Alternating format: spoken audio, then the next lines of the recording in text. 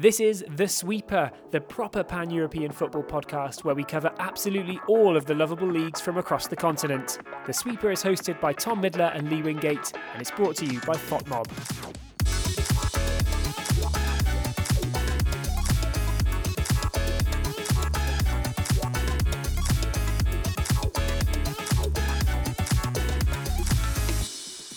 In this bonus episode of The Sweeper, we're speaking to Matt Walker, the author of Europe United, about his mission to watch a football match in all 55 UEFA countries within one season.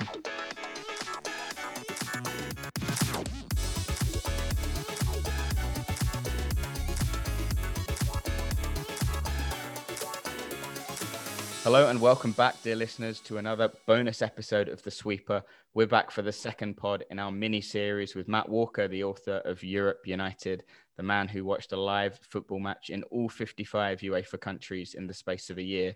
Last time we looked at the first leg of Matt's journey, his trips to Georgia, Iceland, the Faroes, Norway and Sweden. So if you haven't listened to that yet, we'd highly recommend you do so first.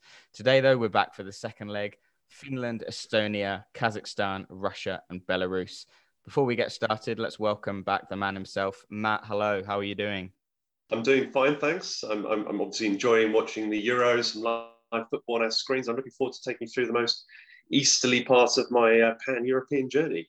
What have been the standout moments from the Euros for you so far? Because I know that you've been keeping close tabs on all the games. I think you're trying to watch all 51 from looking at your Twitter feed. So what stood out to you so far? It's just so enjoyable seeing fans in stadiums watching what's generally been quite a positive, attacking tournament. So yeah, I've enjoyed the thrills of Portugal against Germany and early on in the tournament, Netherlands against Ukraine. And who are you tipping to go all the way and win the whole thing? Well, I backed France before the tournament, and I've seen nothing to suggest that I'm gonna be too far off with that tip. I think they've got the deepest squad, and that's going to be really important when we come through to the 6th and 7th games of the tournament. I don't really see any real outsiders coming through from this tournament. I think it'll be one of the usual suspects that wins it, and I think France are my favourites for a good reason. And what about our country, England, after that drab performance against Scotland on Friday? Well, England tend to go out to the first good team they face, and I think that will happen again in this tournament, possibly in the second round. But at least England with 4 points are almost certainly through to the second round. So that's one positive, and I think having quite a drab performance against Scotland will maybe motivate the players a little bit for the next few games.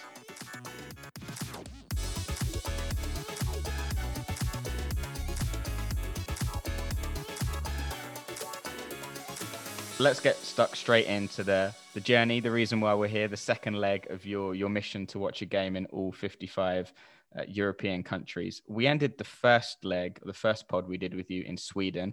Next off, you went to Finland, but not to the mainland. You went to the Åland Islands. For our listeners who are not aware, this is an archipelago of around 6,700 islands situated between Sweden and Finland. They speak Swedish, but it is an autonomous region of Finland. It sounds like an interesting place, Matt. What was the thinking behind your decision to go there? I'd read about IFK Mariehamn being what they called the Finnish Leicester. So they're the club from the main town in the Åland Islands, and they'd actually won the Finnish title for the very first time in 2016, the year before I started my travels. So it was one of those clubs that I really wanted to visit. They were the reigning Finnish champions. They were in a really obscure part of Europe, and I realised I could journey there quite nicely from Sweden and then move on to Estonia afterwards. And what was it like in the islands itself? Did it feel? I mean, you just come from Sweden. Did it feel like you were going to an extension of Sweden, or did it feel a little bit different? I would say it feels different from anywhere else I've been to in Europe. It's a large number of islands. I think it's like 7,000, and they're very low slung. The maximum height is only a few meters above sea level, and they've got quite pretty inlets you can cycle and walk around. It's really seen as it's really a Swedish and a Finnish holiday destination. They get most of their income from tourism, but it certainly didn't feel like a place to go and watch top division football, particularly going to watch the reigning champions. As I've mentioned to you before, I'm reading each 5 chapters before we do each pod, so I haven't read the whole book yet. It's a deliberate tactic, but I'm staying disciplined. Is this the only island club that you visited throughout your 55 nations? I mean, obviously, I go to the likes of Malta and Cyprus, which are obviously island countries. But I think given that this was sort of off the mainland, I think it probably had a certain rarity to it. You had a discussion with the Mariehamn director, Peter Madsen. He was explaining some of the logistical challenges that the club face. He said that they leave 11:30 p.m. the night before to take the ferry to their away games. When they play in the north of Finland, it's a minimum of 36 hours each way. As it was, you saw them play a home game against Ilves from Tampere. Talk us through that experience and how it compared with the other Nordic nations you visited. I think what you just brought about the ferry was one of the very important things, because that's how I travelled to the Åland Islands, and that's really what made their success, IFK Mariam's success, so noteworthy, because they had to travel every single away game by ferry. I thought the match itself was perhaps quite a few notches down from the previous 2 leagues I'd watched, Sweden and Norway. It was a bit more base football, quite a lot of long balls played. And when you look at the sort of the caliber of the players, there weren't too many that would be getting close to being an international standard. But I found the atmosphere really quite homely. It was quite a low attendance. I think probably in the low thousands. But there were some people watching the football from sort of a grassy knoll next to the main stand, eating sausages and drinking beer while watching the game. And I think that really brought through how it was such an important part of the community in Mariehamn, and how it must have been like the greatest occasion ever to happen to that holiday town when they won the league. I must admit, I found your Finland chapter probably the funniest of any I've read so far, particularly the incident where you dropped your own ice cream and then caught it and where it was hiding in the doorway, licking it out of your hands. You also wrote in this chapter, my hostel was hostile, busy and expensive, a single room with a bathroom shared by 20 others, seemingly staying for the annual door slamming competition. You obviously stayed in a lot of places on your trip, Matt. Where did you have the worst accommodation experience? This was up there. I mean, it was also the cost, which I think it was €54 for a hostel room. I mean, it's an expensive place, Finland, particularly during the summer months. I did stay in the self-styled best hotel in Taraz in Kazakhstan. And that wasn't cheap, actually. I mean, the accommodation in Kazakhstan is far more expensive than you would expect, such an otherwise reasonable country. And that was quite hilarious, in that my mattress was about an inch thick and basically felt like I was sleeping on a wooden plank. And then basically half of the bathroom fittings came down in the middle of the night, woke me up. I thought a burglar had come in. So that was quite a rough experience in the southern part of Kazakhstan. But I have to say, this hostel in Finland was one of the worst places I stayed, which was completely in contrast to the beautiful collection of islands that I explored before and after the game. I suppose that sort of feeds into the next question then, which is from a Twitter follower, Alfie Wilson. He asks, would you recommend an Åland summer holiday, or is it too expensive? I would recommend a trip, actually. I think that hostel was very expensive, but it was in peak summer season. If you could go slightly out of season, I'm sure you could get a slightly better deal. And of course, the accommodation, because it's a family holiday place for Swedes and Finns, it's generally larger, sort of Airbnbs, etc., which weren't really suitable for me traveling on my own. But I'd really recommend actually starting in Stockholm, because it's a great city to visit, and get the ferry about 6 hours to the Åland Islands, then move on to either mainland Finland or Estonia afterwards, because that was a great trip. I enjoyed the ferry journeys, and I enjoyed the Åland Islands a lot. You took one of those routes yourself. You moved down to Estonia afterwards and to Tallinn. Your match was Infonet versus Tammeka. Before we get onto that game, can you tell us about the world record that Infonet set not too long before your visit? I think they matched it, if I'm correct. They matched I think it was the highest score in a competitive match, which I think is 36-0. The famous one is Arbroath versus Bonaccord in Scotland. But yeah, they managed to rack up 36 goals in a cup game, which was quite something. I think there is another record as well. I think you're going to have to look this one up on Google, but I think it might have been in Madagascar, where one team basically refused to play, And they the other teams kept scoring goals, even though the other team wasn't playing. But in an actual competitive game, I think this is the joint record. Yeah, and I think you mentioned in the book as well that record had stood for 130 years. So, yeah, quite some achievement to match that in a cup game. If you look at the UEFA country coefficients, the three Baltic leagues are all very close to the bottom. Estonia most so. It's down in 53rd place out of 55. Only Andorra and San Marino below it. What was the quality like at the game you saw? It wasn't that great, to be honest. I mean, there were a few Estonian internationals that were playing for Infonet, and they were clearly some of the better players on show. Yeah, I mean, Estonian football it's like a lot of the Northern European and Baltic countries that, ice hockey is a very important part of their culture. Maybe football isn't their number one sport. So, and of course, small populations. So you would always expect countries with small populations to maybe be a little bit weaker. But I have to say, it's one of the sort of most enjoyable games, I think, throughout my entire trip, just because of the climate. It was a beautiful 27 degrees. I could get a beer and watch the football match with my beer. It was quite an entertaining match. It was 2-1, and yeah, I could take the bus there and got a taxi back to the beautiful Central Park Tallinn afterwards. So it was a really enjoyable experience, even though it wasn't quality-wise the best match I saw.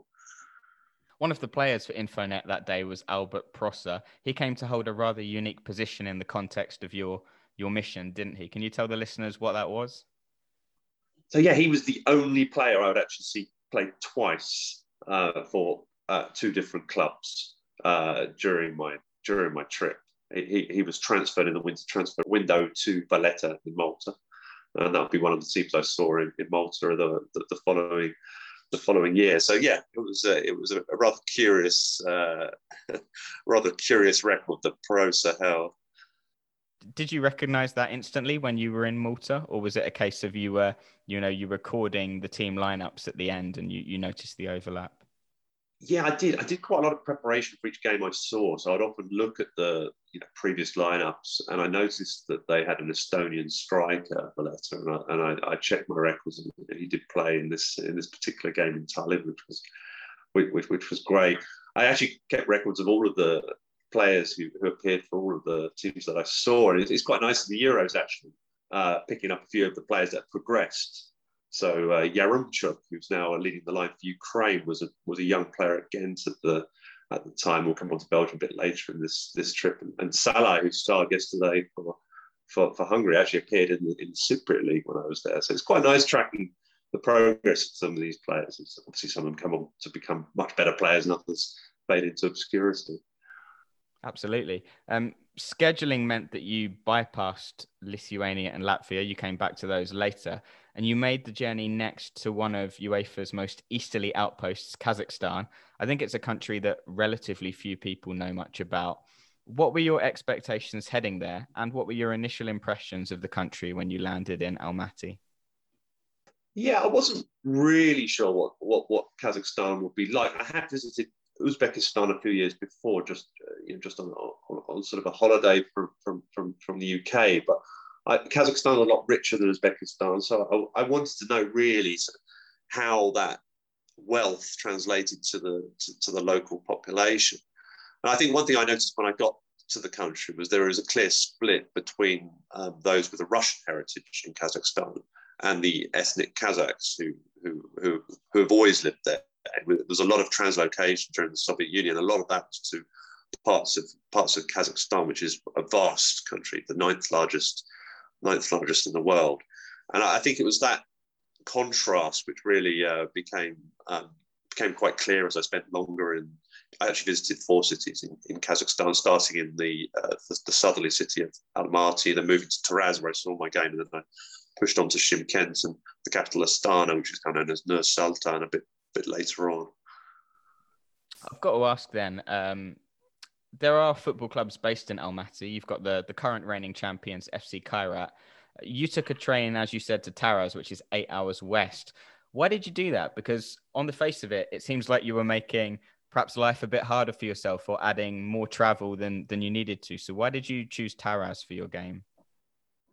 The Kazakh league is actually probably the most widely dispersed of any in Europe. Not only is it the ninth largest country, but there isn't that sort of 4 or 5 clubs in the capital city effect that you get in quite a lot of countries. So actually, Taraz was the closest club I could go and see the weekend I was in Kazakhstan, because both Astana and Kairat were playing away in even more obscure places that particular weekend. So I ended up in Taraz, which is a city that used to be on the Silk Road, but is rarely visited by Kazakhs, let alone football travellers.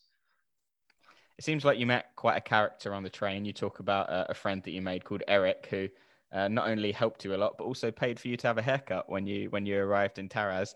How important was he in making your time in Kazakhstan as enjoyable as it was? Oh, Eric was an absolute legend. I mean, I was very lucky to meet somebody who spoke such good English. He worked in an international business with lots of foreigners who spoke very good English, and he was basically my host throughout my time in Taraz. He paid for virtually everything, which I felt quite embarrassed by, given sort of the disparity between Western European and Kazakh incomes. But it was his job to make my time there as successful as possible. And actually, I sent him a few messages after visiting Taraz on WhatsApp, and he was just glad that I had a good time in his host country, in his host city. He even paid for my match ticket, which I didn't feel too bad about, given it was the cheapest match ticket I saw at just 70 pence for adults and 12 pence for children. Wow, that's I wonder how many Taraz tickets you could get for your average Arsenal ticket in the Premier League. Then probably a good few seasons worth. Yeah, I reckon so. Probably about 100. Given the average ticket at Arsenal, probably around about £70, I would have thought. You saw Taraz play the 2013 champions Aktobe. What was the game like itself?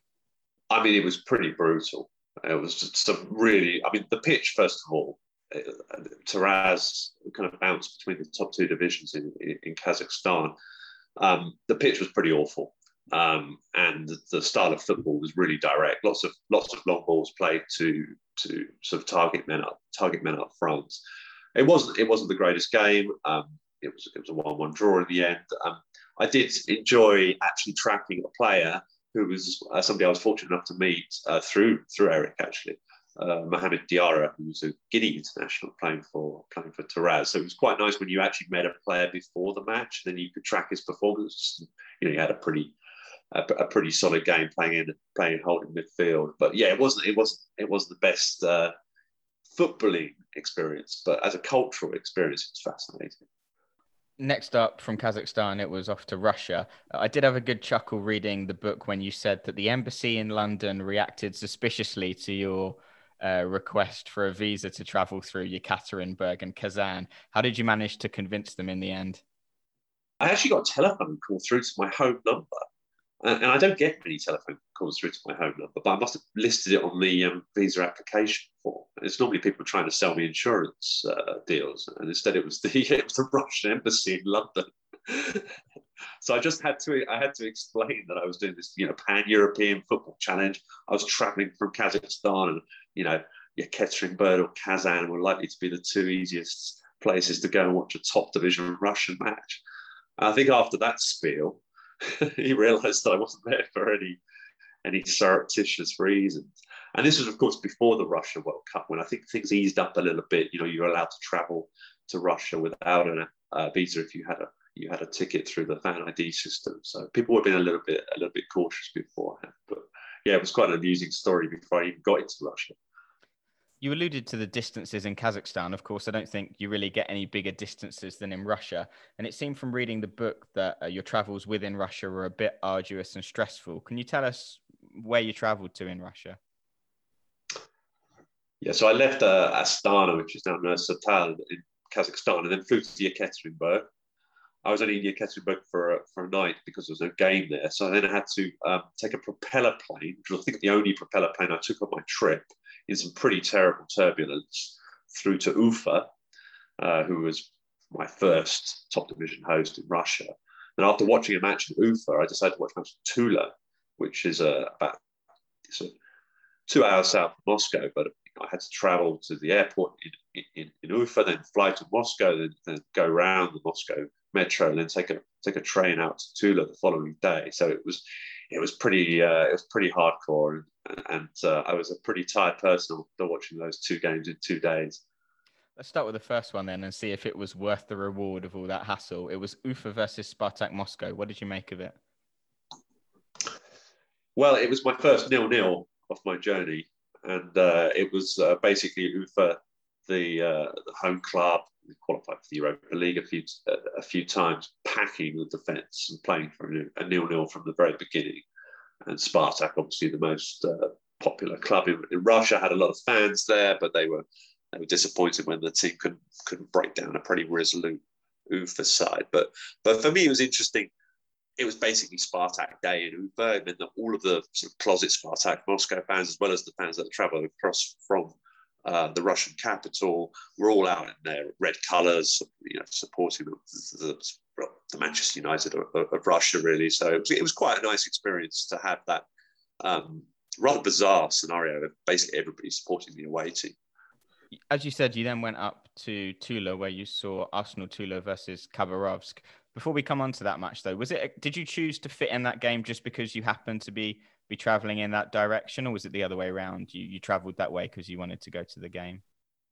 It made sense. I was going to have to travel sort of west towards Moscow anyhow, and I noticed the games fell on successive days. And I thought, why not? Let's go to Tula. It's just a couple of hours outside of Moscow. I'd already visited Moscow on a previous trip, so I wasn't keen on spending too much time in the Russian capital. So yeah, went down to Tula, not in a place that sees a lot of tourists either. And their opponents were Khabarovsk, who I think were I think they're quite an intriguing club just purely because of their geographical situation. Perhaps you can tell the listeners a little bit about where Khabarovsk are from. So Khabarovsk are from the far east in Russia, and I don't think you could get further away playing a league match than playing a club in the further western part of Russia. I think there are some possibilities in the French League Cup where they invite, you might know this, they invite clubs from the likes of New Caledonia and Reunion to play, which is brilliant. But yeah, the SKA Khabarovsk just got promoted, and they had, I think it was 20 fans at this game, but my contact Nikita reliably told me that they wouldn't have travelled across because it would have taken 5 days by train to travel from Khabarovsk to Tula, which is quite extraordinary. But they didn't have a particularly successful campaign. Those long away trips meant the Khabarovsk were relegated. I don't think they won a single away game that entire season. I think you mentioned as well in the book, didn't you, that they must have trouble attracting players to the very far east of Russia as well. Oh, I mean, definitely. I mean, you might say the same for some clubs, perhaps in more remote parts of England. But I mean, trying to attract players to Khabarovsk is a pretty tricky sell. So yeah, it was an intriguing match from that perspective, and it was really helped because my contact Nikita, who I met in Ufa the previous day, he managed to get me in using a spare season ticket, so I was able to sit with him and his father amongst all of the hardcore Tula fans, which was a great experience because it was a really sort of fervent home fan feel as opposed to the sort of slightly more distant feel at the game the previous day. Because you saw 2 games in Russia, I'm quite interested to know how you rate the standard, because it is a top 10 European league according to the UEFA rankings, and outside of the top 5, it's along with the Netherlands, Belgium, and Portugal. So, what did you make of the standard there generally? I mean, I thought defensively the teams were very solid there. I just saw the 1 goal in the 2 games that I saw. And obviously, apart from Spartak, I didn't see any of the top matches. I think where they struggle, and this might come through to the international team as well, is creativity. I don't see a lot of creativity on the players on the pitch. A lot of the forwards were sort of imported from other countries. But yeah, I think that comes through a little bit. I think the teams are naturally a bit defensive, and perhaps it's not the most exciting league to watch because of that. But defensively, very solid. Lastly, in this leg of your journey, you were off to Belarus. And we mentioned in the last pod we did with you, Matt, that The Guardian wrote an article about your trip, which really sort of lent some legitimacy to what you were doing in the eyes of foreign media and foreign clubs. Bate Borisov, one of the biggest clubs in Belarus and the winner of 11 consecutive titles at the time, saw that you were coming and tried to invite you to their stadium as the special guest. You said no and went off to Vitebsk instead. Why was that? I didn't really want to be influenced by offers from, sort of bigger clubs. I wanted to go to some of the sort of left field places. Vitebsk, which is the fourth biggest city in Belarus, sounded quite an intriguing location. And although the game, against Krumkachi didn't look like it would be a classic, you never know with football. You can go to these obscure places and see a great game. And actually that turned out to be the case in Vitebsk. Yeah, it sounds like it was really one of the highlights of your trip. Perhaps you can tell us a little bit about that game. It ended, was it 2-2, that game, a draw? It did end 2-2. There was 3 early goals. Vitebsk, the home team, went into a 2-1 lead, which they took into half time. And then the real action took place during the second half when the Krumkachi goalkeeper actually scored from his own penalty area, which was quite extraordinary. I don't know how many games you have to see to get a 50-50 chance of seeing a goalkeeper score, but it's got to be in the hundreds, if not thousands.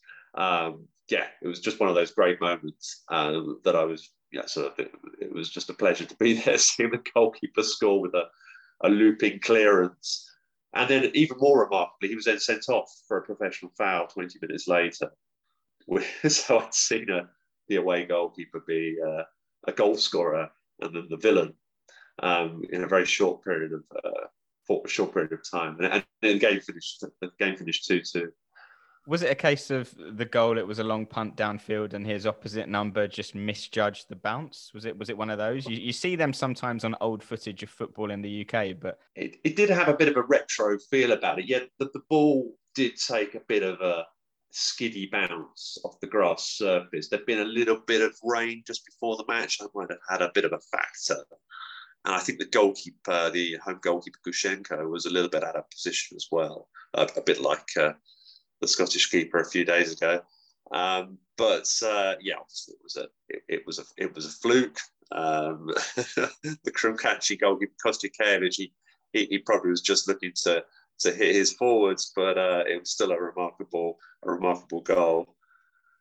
One nice detail you added in that description was that he was then replaced by another goalkeeper who was the chairman's brother. Is that right? Yeah, so Krumkachi are quite an interesting club. I can't go into all the detail here, but essentially they're they're called an internet club. They're kind of the hipster choice in Minsk, and they do a lot of sort of social media promotion, which is quite unusual in Belarus. Certainly, it was 4 years ago, where the clubs tend to be owned by sort of large metropolitan organisations or large companies.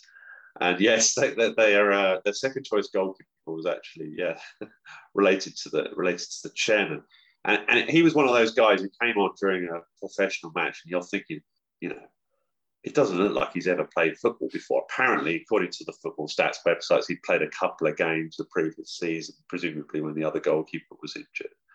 And yes, he actually managed to save one shot with his face, which I think was purely by chance. And it was a miracle that he kept a clean sheet in those remaining minutes after the goalkeeper was sent off.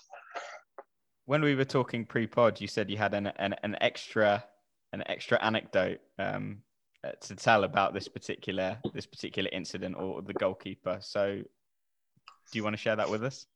Yeah, this didn't make the book because it happened quite a long time after the match. But I put a post on Instagram about the goalkeeper scoring, and the goalkeeper himself, Yevgeny Kostyakiewicz, actually found that post several years later and sent me a message on Instagram saying thank you for the feedback on my game in English, which was very good. And then he said he still had the boots from that very match when he scored the goal, and he asked if I would like to receive them. He explained that the boots were in really poor condition and that his cat had shat on them. But I'm willing to take any random package from Belarus. So I sent in my home address, but sadly I don't know why. But maybe customs took a look at the boots. They never made it to my home. But it was a great conversation with the goalie. That's brilliant. That's such a shame that wasn't in the book. That's made me cry with laughter, that one. You did see another game in Belarus as well, didn't you? So yeah, after Vitebsk, I moved to the capital, Minsk, which is a great city to visit, very unique with its Stalinist architecture. And I saw Dinamo play there in the Shakhtar Stadium, which is a rather decrepit stadium in the southern part of the city. What was that game like? How did it end? It was a bit of a home referee situation with Dinamo beating their opponents, Dnipro Mogilev. Any Belarusians listening will have to excuse my pronunciation. It was sort of a standard 2-1 home win with the referee certainly siding with the home team. But one of the entertaining things about the match was that there was hundreds of people watching the game for free on the hill behind the stadium, and it was you weren't allowed to take drink into the game, and these people were having quite a nice picnic, bringing their own drink, food, and watching the game from the hillside. So obviously it was a bit of a tradition for Dinamo fans to watch the game from there rather than the decrepit stadium. All right. Well, Matt, I very much enjoyed listening to the second leg of your journey. 2 down. We've got 9 to go. I'm very much looking forward to hearing more. And thanks very much as well for sharing that lovely anecdote about the cat shitting on the football boots. That's made my day, I think. Thanks very much, Lee. If you've enjoyed this episode and you want to find out more about Matt's travels across the continent, then get yourself a copy of Europe United. It's available in hardback and paperback from all good bookshops and as an ebook as well. And you can also follow Matt on Twitter at 55 Football Nations. The football is without the 2 O's, so FTBALL, 55 Football Nations.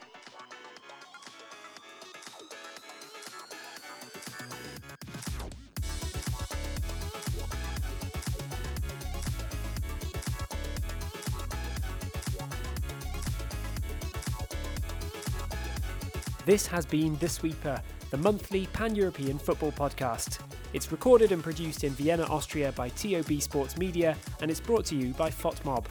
Special thanks go to the Gentlemen Creatives in Vienna for their incredible Sweeper graphics. You can find their creative design agency at thegentlemencreatives.com.